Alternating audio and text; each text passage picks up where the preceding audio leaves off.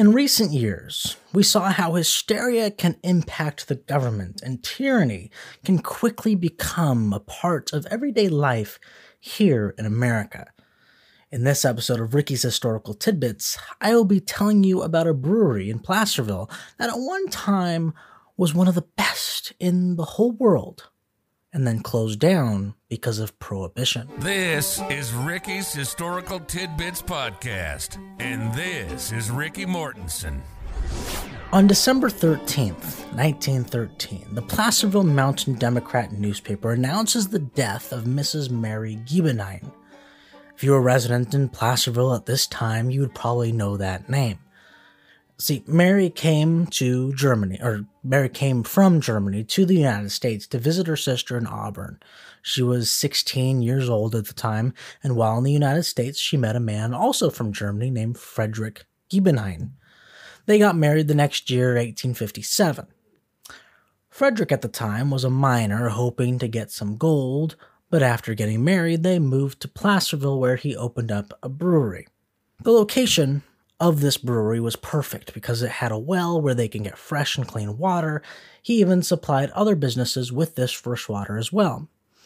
Soon, the Giebenheim Brewery was doing fantastic. Everyone loved the beer he made. Frederick died in 1875, though, and the business moved on to his sons, who were the ones that brought about the Mountain Steam beer, which made them famous all across the country. The Placerville Mountain Democrat newspaper mentions that the Giebenheims were always busy and left often with a 4-horse load to distribute their beer.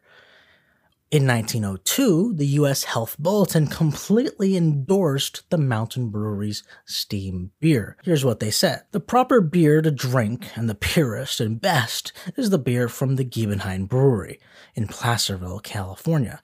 Our staff of physicians have found that this beer yields the greatest tonic strength so much desired to assist digestion, and that it keeps down the temperature, thus preventing sunstroke and establishes proper perspiration, which promotes mental and physical activity, thus counterbalancing the effect of summer heat. The Mountain Brewery had plenty of customers and quite a few workers. Eventually, Frederick Jr. died, and then William, and then Henry, leaving Frank as the last brother running the show all by himself in 1910. But then, 1920, Prohibition came.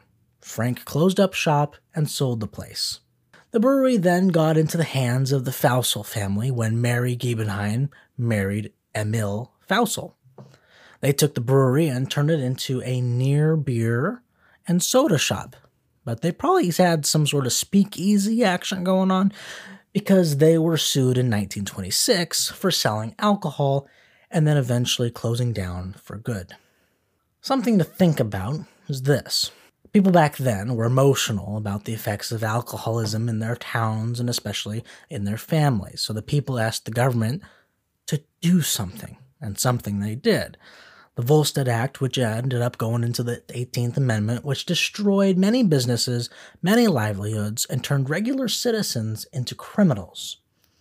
Now, many years later, down the road, we think it's crazy that at one time, Americans in the land of the free allowed an emotional mob to change laws across the country and close thousands of businesses.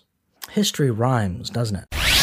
You've been listening to Ricky's Historical Tidbits Podcast. When you go to school and study history, they give you dates, they give you some names, and that's about it. But there's a lot more to California history, and that's where this show comes in. We hope you've gotten some useful and practical information from the show, and we hope you were entertained. And we'll be back soon, but in the meantime, hook up with us on Twitter and Instagram at busy_Ricky. Find us on Facebook at Ricky's Historical Tidbits. Till next time, this is Ricky's Historical Tidbits Podcast, signing off.